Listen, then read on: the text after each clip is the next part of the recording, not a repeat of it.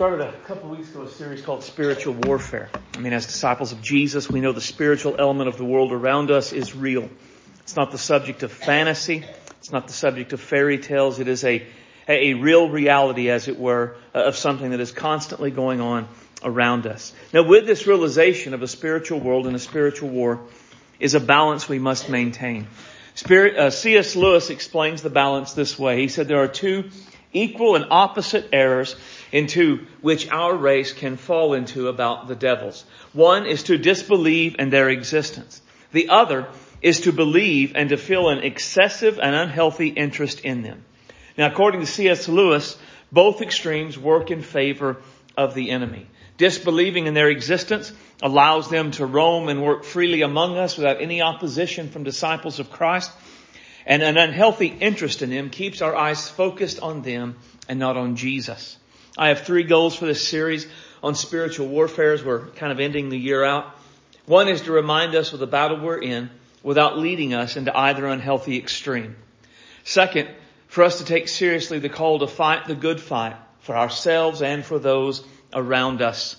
And third, to encourage us to keep our eyes on Jesus. One of the things we'll see in this series is that our victory is only found in Jesus and through Jesus. In Christ, we are more than conquerors, and apart from Him, we can do nothing, Jesus says. And so we want to keep our eyes firmly grounded on Him.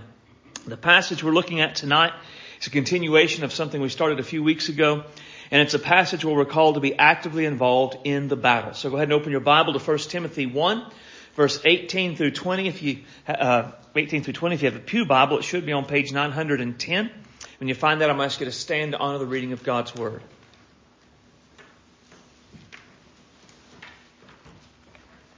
1 Timothy chapter 1, starting in verse 18.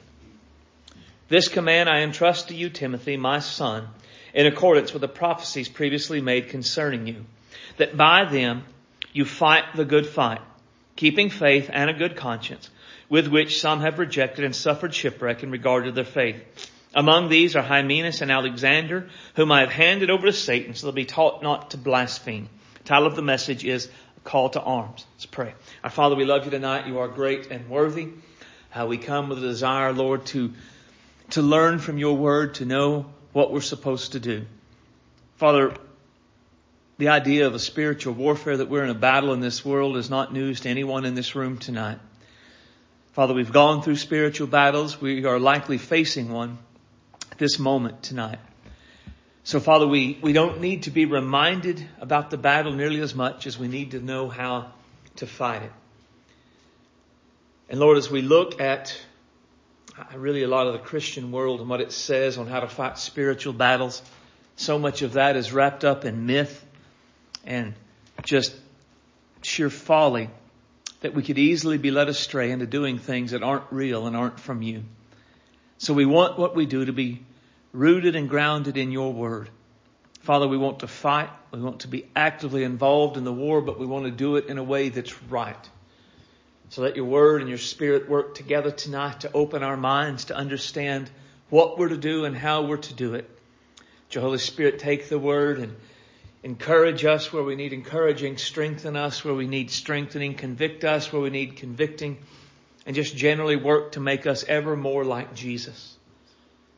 Father, make us to be a people who are strong in the Lord and the power of your might, so that we can stand in the evil day. And when it's all over, we've done all, and we're still standing in the name of Christ. Have your way in our hearts. Fill me with your spirit. Give me clarity of thought, clarity of speech. Let me say what you want said. Nothing more, nothing less. We ask all things in the mighty name of Christ, our Savior. Amen. You may be seated. So the passage is clearly a call to arms. Now, most of what I've read says Timothy was timid. And this is why Paul often speaks about his need to take courage. Paul reminding him God has not given him a spirit of fear or a spirit of timidity, depending on which translation you have. It's also the reason Paul calls on Timothy in this passage to fight the good fight. Paul is basically telling Timothy, we're in a war, and this is no time for timidity and passivity. You must be actively involved. You can't sit on the bench. You need to jump up and be counted. This idea of a call to action is our main idea. We must be actively involved in fighting spiritual battles. Just as there was no time for timidity and passivity from Timothy, there is no time for timidity and passivity from us. We must be actively involved in fighting spiritual battles. Now, Paul's call in this passage is broken up into three parts. There is the charge, the anchors, and the warning. Last time we looked at the charge in verse 18. Fight the good fight. That is the charge issued to Timothy. That is the charge issued to us. We were reminded in that the fight we are in is against the world, the flesh, and the devil. We talked about those last time, so I won't go over them tonight. Tonight we'll finish up the passage. So there was the charge, fight the good fight of faith. Secondly, there are the anchors in our battle, and that is faith and conscience. Now Paul switches in this point from an army illustration to a navy one. He talks about people having made a shipwreck of their faith, and we'll talk about that in a minute. But right now, I just want you to notice two things Paul gives us as anchors to keep us from making a shipwreck of our faith. Now, the first one he talks about is faith. Keeping faith. Now, by faith, he is not talking about our faith in Jesus. Instead, he's referring to the truths of Christianity and of Jesus that are revealed in God's Word. So he's not talking about keep faith in Jesus, but he's talking about more keep the faith. Keep the Christian faith. Keep your faith in who Jesus is and what Jesus has done. Now, the book of Jude talks about it in this way. Beloved, while I was making every effort to write to you about our common salvation, I felt necessity to write to you appealing that you contend earnestly for the faith that was once for all time handed down to the saints. So Jude's initial desire in the book of Jude was to write about the gospel, right? Our common salvation. Probably Jude wanted to write a book kind of like Ephesians or Romans that was here's what the gospel is and here's what Christ has done, and give the doctrinal background behind that, and then from there launch out into here's what this means to us on a practical level. But as he sat down to write, he realized false teachers come into the church and they were causing all kinds of trouble, and he felt that there was a need to write to them to contend earnestly for the faith. Right? For the faith that was once for all time handed down to the saints. So he's not talking about our faith in Jesus so much as he's talking about the faith as the fundamental doctrines of the Christian faith. He was encouraging them to contend for the Christian faith or for Christianity in and of itself. Now, Christianity is a religion based upon things we believe to be true. Right? That's what it is. The things we believe to be true range from our doctrine about who Jesus is and what Jesus has done to how humans ought to live in their lives, to what kind of attitudes and actions and reactions we ought to have, and what kind of things are just always wrong.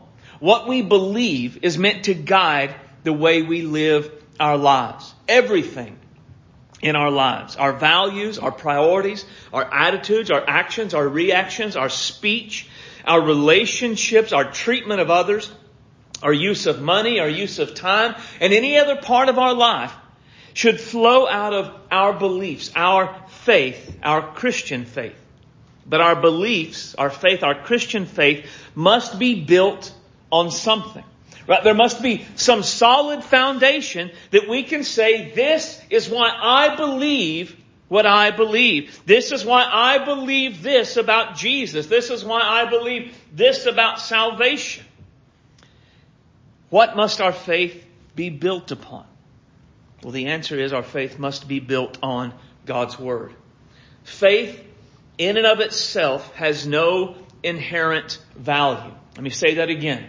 Faith in and of itself has no inherent value. Just because someone believes something does not make that belief significant. Just because someone believes something does not make that belief valuable. It does not mean that belief has any value or any help. Sincerely believing a lie will not save anyone, no matter how sincerely they believe that lie to be true. Sincerely believing a lie will not help someone to stand in the spiritual battles that we face, no matter how sincerely they hold to those beliefs. Sincere faith in a lie will not help us in our lives in any way, no matter how sincerely we hold those things to be true. Faith only has value when it is built upon the truth that is revealed to us in God's Word. Therefore, we must take God's Word with its commands, its warnings, and its exhortations very seriously. We must ensure that what we believe, it is not based upon emotions. I would like this to be true. It cannot be based upon culture. The world says this is true. It cannot be based upon traditions. Grandma and Grandpa taught me this was true. None of that ultimately matters. What we believe must come from what is revealed to us in God's Word. Paul said God's Word is inspired by God, and it is to be used to determine our doctrine, what we believe, and what we teach is truth. He said God's Word will show us where our beliefs and actions are wrong, because none of us have perfect actions and perfect beliefs, so God's Word is going to show us where we're wrong. But not only is God's Word going to show us that we're wrong, God's Word is going to show us what's right. Right? So it's going to say, you believe this, that's the wrong belief. You should believe this instead. It's going to say, you're doing this, that's wrong. You should be doing this instead. It's going to say, you're acting like this. That's wrong. You should be acting like this instead. God's Word will show us how to correct our beliefs and actions when they're wrong. God's Word will show us how to build and to live our lives in such a way that what we do is righteous. God's Word will equip us to do everything Jesus wants us to do. All of that is in 2 Timothy 3:16 and 17. Jesus said God's Word is the foundation we are to build our lives upon. Jesus said we are only going to be able to weather the storms of life, the spiritual battles we face, and not be destroyed if our lives are built on God's Word. He said that only by building on this solid foundation will we be able to go through the storms, through the battles, and at the end still be standing. It's Matthew 7:24 through 27. The author of Hebrews tells us that the promises of God as revealed in God's Word are unchangeable, and they are a sure and a steadfast anchor for the soul. Therefore, we must cling to the faith that is revealed in God's Word, the way a drowning man clings to a life preserver. Because truly, the life of our souls depends on our faith being built upon what is revealed to us from God's Word. I have a fictional book about a demon lord who writes letters to an underling demon about how to deceive and destroy humans that are assigned to him. The demon lord, his name is Falgren, frequently tells his underling to do what he can to keep his charge from what he calls the forbidden book. Because the demons know when people begin to take God's Word seriously, they, the demons, begin to lose their ability to deceive and destroy. Now, lest we say, well, that's just a fictional book, let us remember our first encounter with Satan is him coming to the people created by God, placed in the garden by God, who have commands from God, and saying to them, has God said? His very first attack was on the revealed will of God, the Word of God. He hasn't changed. He needed to get Adam and Eve to disbelieve, to separate them from God's Word so he could get them to disobey God so he could destroy them. And that's what he still is working to do in our day. If we want to be properly anchored for spiritual battles, we cannot be careless about our commitment to God's Word. We cannot be careless about our commitment to ensure our faith, what we believe, comes from what is revealed to us in God's Word. Now the second anchor Paul gives could be surprising. Keeping faith and a good conscience. Now personally, I find it fascinating that he talks about the conscience here. I've always kind of considered the conscience to be like our hearts. Jeremiah tells us it is desperately wicked, not something we're to follow as a guide about the heart. And so I just assumed the conscience was very similar. But as I studied this passage and God's Word and what it says about our conscience, I was forced to make some adjustments to what I believe about our conscience.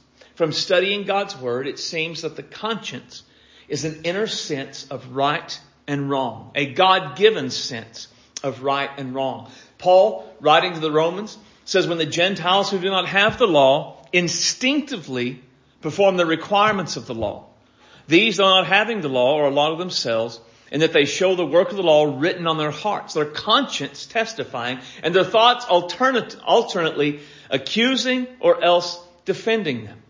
Right? So, Gentiles, the people who don't know God, they instinctively say some things are right, some things are wrong.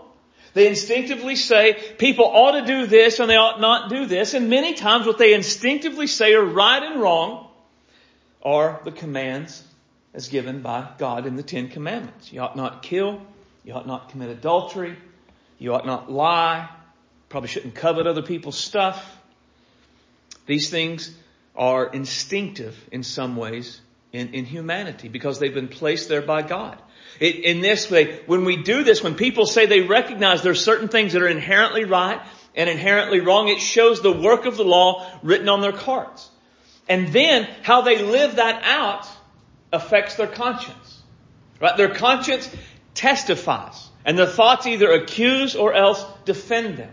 So if they do what they instinctively know to be right, their heart and their conscience will, or their thoughts and their conscience will defend them. That was the right decision. And if they do what they instinctively know, they don't do, or they do the opposite of what they instinctively know to be right, then their conscience and their thoughts will accuse them. The conscience is something God places within us to help us know right from wrong. And that's the two main ways the conscience works to help us, is to convict us of sin and wrong, and to testify when we do the right things in the right way and with the right motives. 2 examples of this we don't have time to look at, but you can look at them later. John 8 and 2 Corinthians 1. Specifically John 8:9, 2 Corinthians 1 and 12. John 8, the woman caught in the very act of adultery.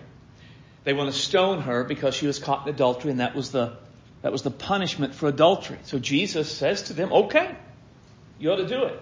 Let he who is without sin cast the first stone. Then he sits down and begins to draw in the sand.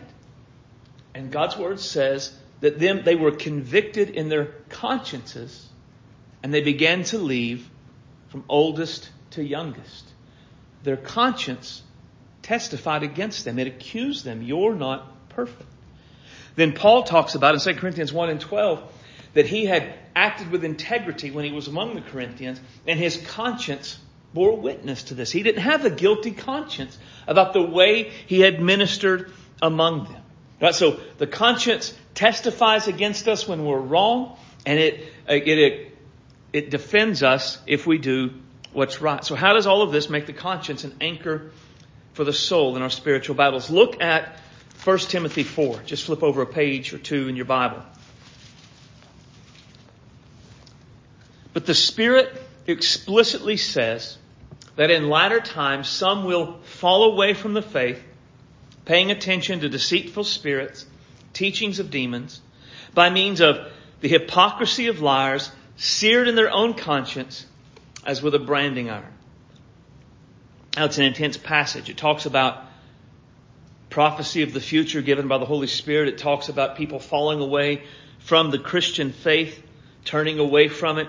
It talks about, there's the fact, deceitful spirits, teachings of demons, and people being led astray by this false teaching, and in the process searing their own conscience. Now, every part of that is significant. The demonically inspired false doctrine would be any doctrine contradicting God's Word. Right? Anything that contradicts what God's Word says is right and real and true is demonically inspired. Lots of ways we would see this in our culture. One way that's probably most common is some teaching saying what God's Word calls sin is not sin. You take any sin as revealed in God's Word and you can Google, is adultery a sin? And there'll be millions of responses, right? Google has access to everything on the World Wide Web. They'll bring all these millions of responses to them. Some will say, yes, of course it's a sin, and here's why. Others will say, well, no, I think polyamory is probably an acceptable way to live your life, and this is why adultery is not a sin. Now, this doctrine that says sin is not a sin, adultery is not a sin, or whatever sin we want to use, some of these articles are going to be from like atheists and people who hate Christianity, and that's to be expected. Some of these articles, though, are going to be written by seminary professors. They're going to be written by pastors of churches. They're going to be written by people who profess in one way or another, they would profess to be Christian. So we have to ask ourselves, have these people stumbled across some new revelation the rest of us don't have access to? And that's why they've written these papers saying what God's Word says is a sin is not a sin. And the answer, of course, is no. They do not have a new revelation from God contradicting what is written in God's Word. Instead, they're living out 1 Timothy 4:1 and 2. They're giving heed to deceiving spirits and doctrines of demons. And so they have believed them, and they're writing them, and people are reading those, and they're being deceived by them and going off into sin every day. And this gets us to the searing of the conscience. Now, since the conscience is given by God to help us know right from wrong, it will convict us when what we do is wrong, or if we're about to do something wrong. Have you ever been about to do something and something within you just said, you know you shouldn't do that? That's your conscience. Or have you ever done something wrong and then felt bad about it for a while? What do we call that? We often call that having what? A guilty conscience. It's our conscience. Our conscience begins to be seared when we ignore what it's telling us. When our conscience says you shouldn't do that because it's wrong, and we do it anyway, we start a process of searing our conscience. When we do something and our conscience says that was wrong, you should stop, and we continue to do it, we begin the process of searing our conscience. Now, I don't think it happens immediately. The first time we do this, if that was the case, we would all be in a very bad place, because I'm sure we've all ignored our conscience at a time or two. But rather it happens over time. The more we ignore our God-given conscience as it tries to prevent us from sin, the more we dull the feeling. The more we ignore our conscience when it says don't touch that, and we continue to ignore it and we continue to touch it, eventually our conscience doesn't tell us not to touch it anymore. Or the more we've done something, our conscience says that was wrong, don't do it again. And we keep doing it again and again. Eventually our conscience stops bothering us about the thing that we're doing. Now, what we often think is, what our culture would have us think, is what's happened at this point is we have maybe grown in some ways. We've grown beyond the old puritanical way of thinking. And we've kind of evolved in a bit. And we're being freed from that old-fashioned guilt trip. Or it would have us think we've done it enough that we've realized it wasn't really wrong. We've done it so much that we've realized, oh no, that really wasn't wrong. It makes me happy to continue to do this. Therefore, it can't be wrong. Neither of those is true. We haven't evolved. We haven't learned that it's not true.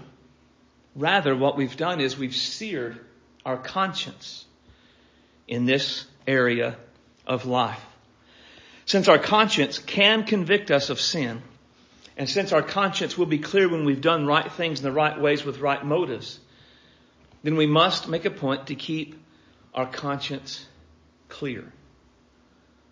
If our conscience bothers us about something, we must listen. I mean,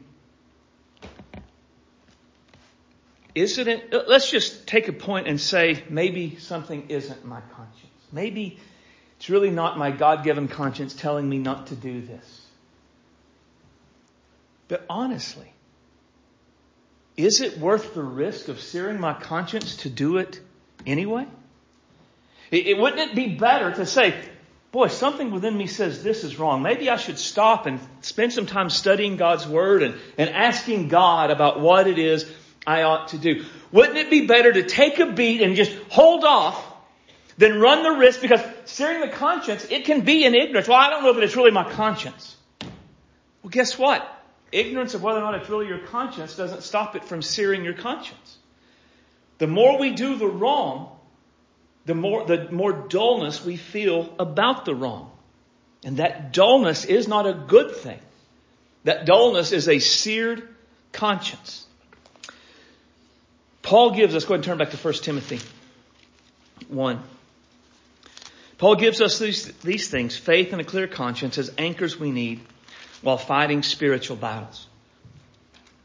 In spiritual battles, really in life in general, we need more than one anchor. One anchor is sufficient when things are calm. But when the storms or battle arise, we need more.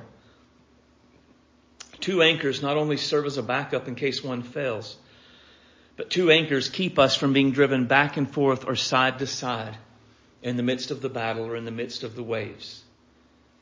If we are sound in faith and we have a clear conscience, very likely we are in a very good and a very safe place in our relationship with God.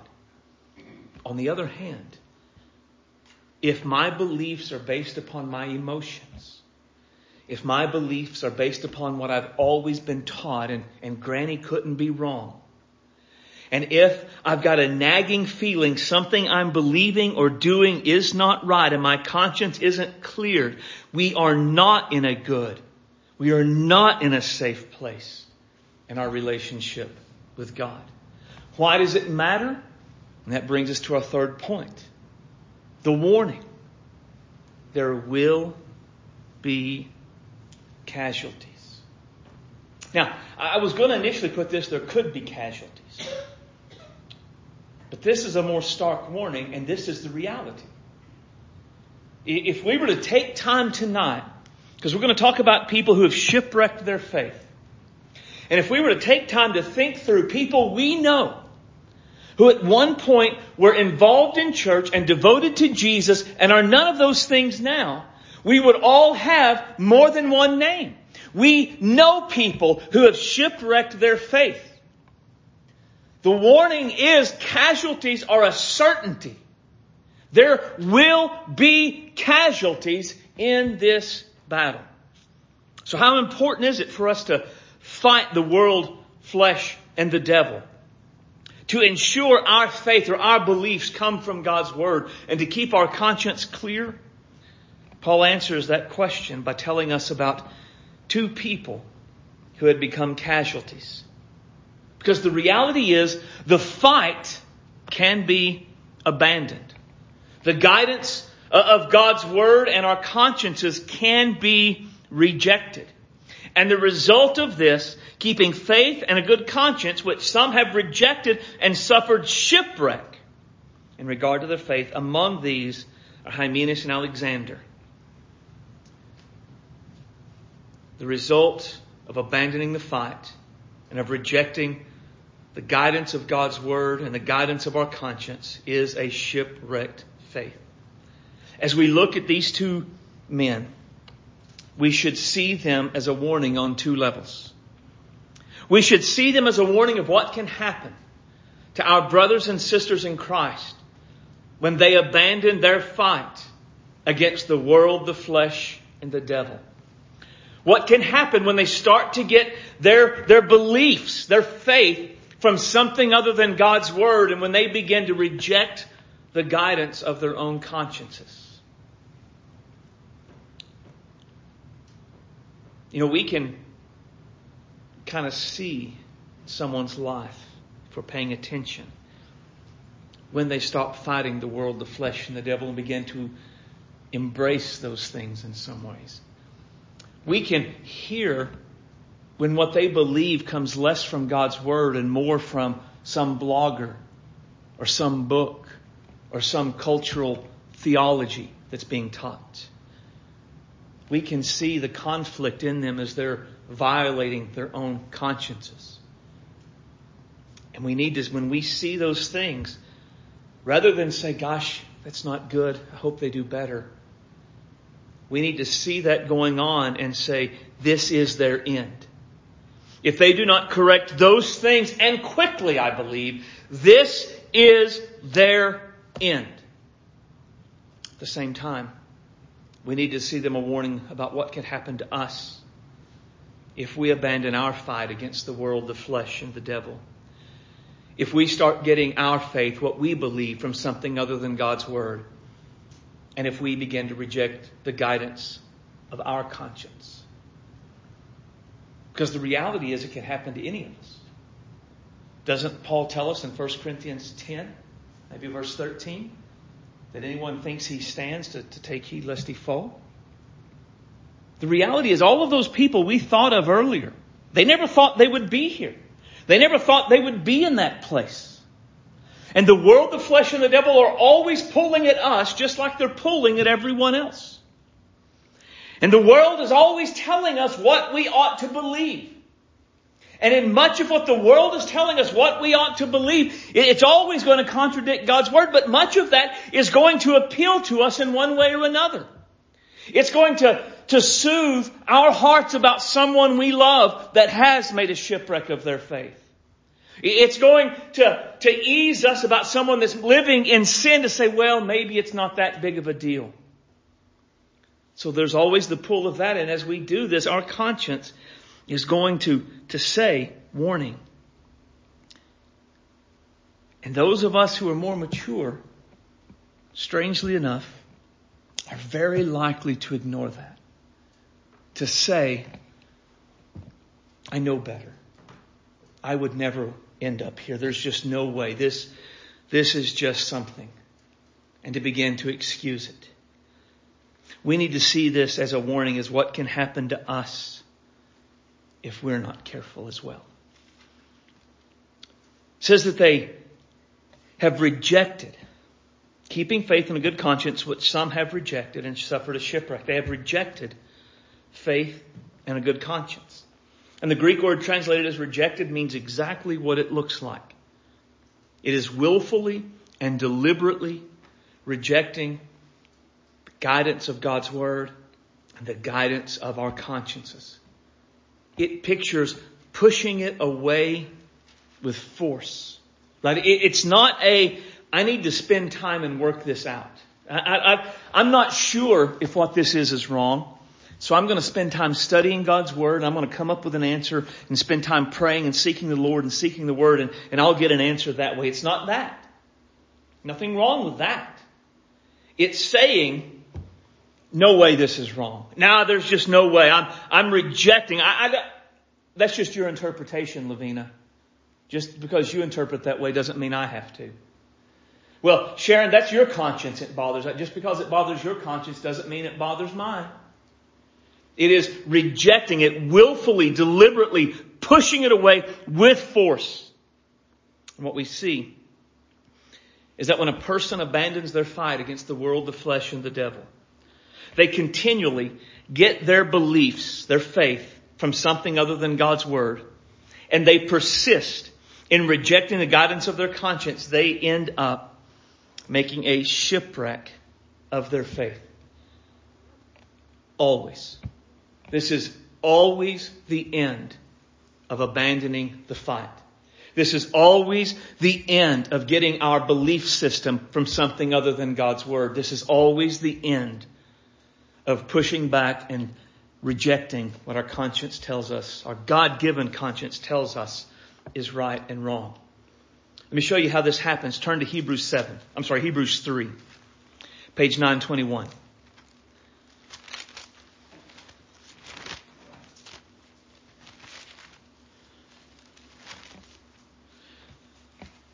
Hebrews 3, we're going to look at verses 7 through 19 sort of, but I really want you to look at verse 12 first. Hebrews 3 and 12, page 921. Take care, brothers and sisters, that there will not be in any one of you an evil, unbelieving heart that falls away from the living God. So this is a warning about what? Falling away from the living God. But who is this warning addressed to? The lost world? No. To brothers and sisters. And in God's Word, brothers and sisters always refers to legitimately born again disciples of Jesus. So this is a warning to born again disciples of Jesus to beware lest something happen and they fall away from the living God. Now, what would be the point of a warning like this if born again disciples of Jesus could not fall away from the living God? Clearly, the warning is meant to be taken seriously. Thirdly, notice what causes this: an evil, unbelieving heart. So again, get the full weight of what we're told here. Born again disciples of Jesus are being warned to be careful so that they do not end up with an evil, unbelieving heart that causes them to fall away from God. Born again disciples of Jesus are being warned to be careful of things that could destroy their faith. Now look at verse 14. For we have become partakers of Christ if we keep the beginning of our commitment firm unto the end. Notice the conditional if about sharing in what belongs to Christ. Our becoming a partaker in everything that belongs to Christ is conditioned on our being faithful to the end. It is certain if we are faithful to the end, we will share in everything that belongs to Christ. But that does beg a question, doesn't it? What happens if we're not faithful to the end? Well, it seems what this would be saying is we won't share in everything that belongs to Christ. So what could cause a born-again disciple of Jesus' heart to become evil and unbelieving and cause them to fall away from God and miss everything Jesus has for them? Well, look at verse 13. But encourage one another every day, as long as it is still called today, so that none of you will be hardened by the deceitfulness of sin. Sin is the culprit. And notice the hardened. Be hardened by it. Hardened is similar to the searing that we talked about earlier. Sin has a faith-destroying effect on our lives. And sin has a heart-hardening effect on our lives. And this is where abandoning the fight against the world, the flesh, and the devil, getting our beliefs from something other than God's Word, and persistent rejection of the guidance of our conscience comes into play. Because if we're a born-again disciple of Jesus, before this to happen, we must first give up the fight. We must secondly begin to justify the life we're living and the things we're doing. So we have to find our belief system from something other than God's Word, and we have to reject our conscience. And the longer we live this way, the harder our hearts become toward God and toward the things of God, until eventually we just fall away altogether. Look at verse 15. While it is said, today, if you hear His voice, do not harden your hearts. So this is a picture of God calling the believer out of a life of sin. This is a picture of the believer stopping the fight and God saying, don't give up the fight. Don't stop the fight. Continue to fight. It's a picture of the believer saying, I don't know, this book I read. I mean, I know it's not what's in here, but this book, this guy makes so much sense. And he's so much smarter than anybody I've ever met. He knows about so much about what the Greek and the Hebrew and these old things over here. I mean, and God's saying, don't listen to him. Look at the Word. It's a picture of the believer beginning to ignore his conscience. God sort of screaming at him, don't ignore your conscience. But notice what happens. If you hear His voice, so God's calling, come out of this stuff, let go of that stuff, come back to me, the person has to harden their hearts against God. It's not accidental. It is intentional. They intentionally reject what God is saying and so harden their hearts against God. We see this idea again earlier. Look at verse 7. Same chapter, just verse 7. Therefore, just as the Holy Spirit says, today, if you hear His voice, do not harden your hearts as when they provoked me on the day of trial in the wilderness. Now, verses 8 through 11 are a quote from Psalm 95. And it's a psalm, it's just what it's talking about. It's the author of Hebrews is telling them this to listen and not make the mistakes their forefathers made. But notice what he says in verse 7, because I think this is really interesting.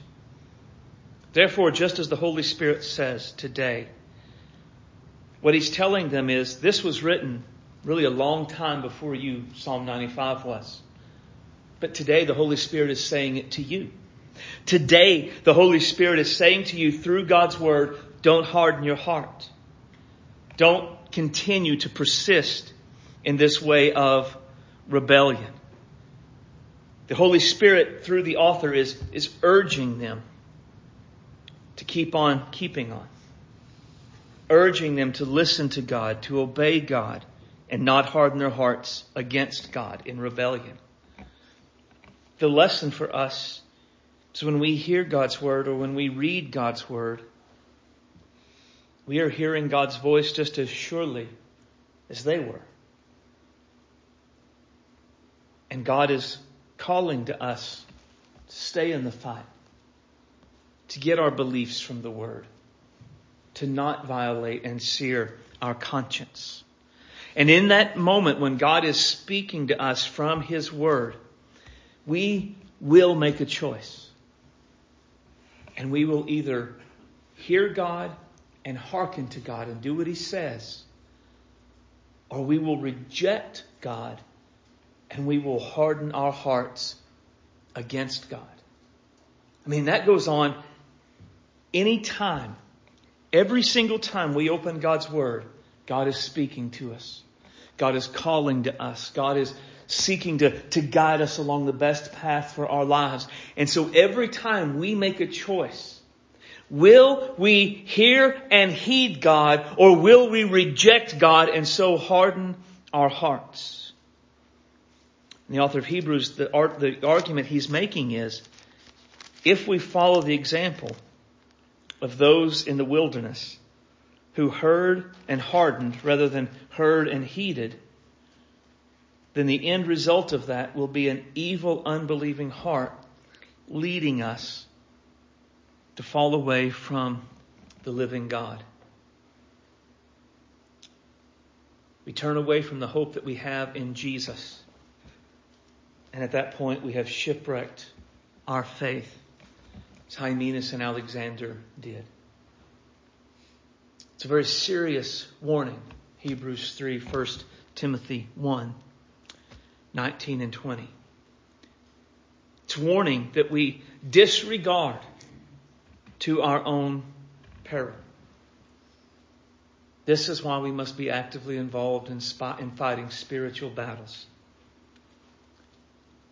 This is why we must be sure that our beliefs are based upon God's Word. This is why we must pay attention to our conscience. So much of what passes for spiritual warfare teaching focuses on spectacular kind of things. Binding the devil, rebuking Satan, casting out demons. When in all probability, nearly every spiritual battle we will ever fight will be within ourselves.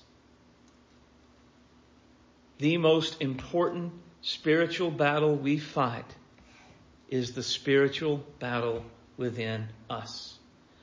If we lose the battle inside of us, we lose every other battle. If we lose the battle inside of us, nothing else matters.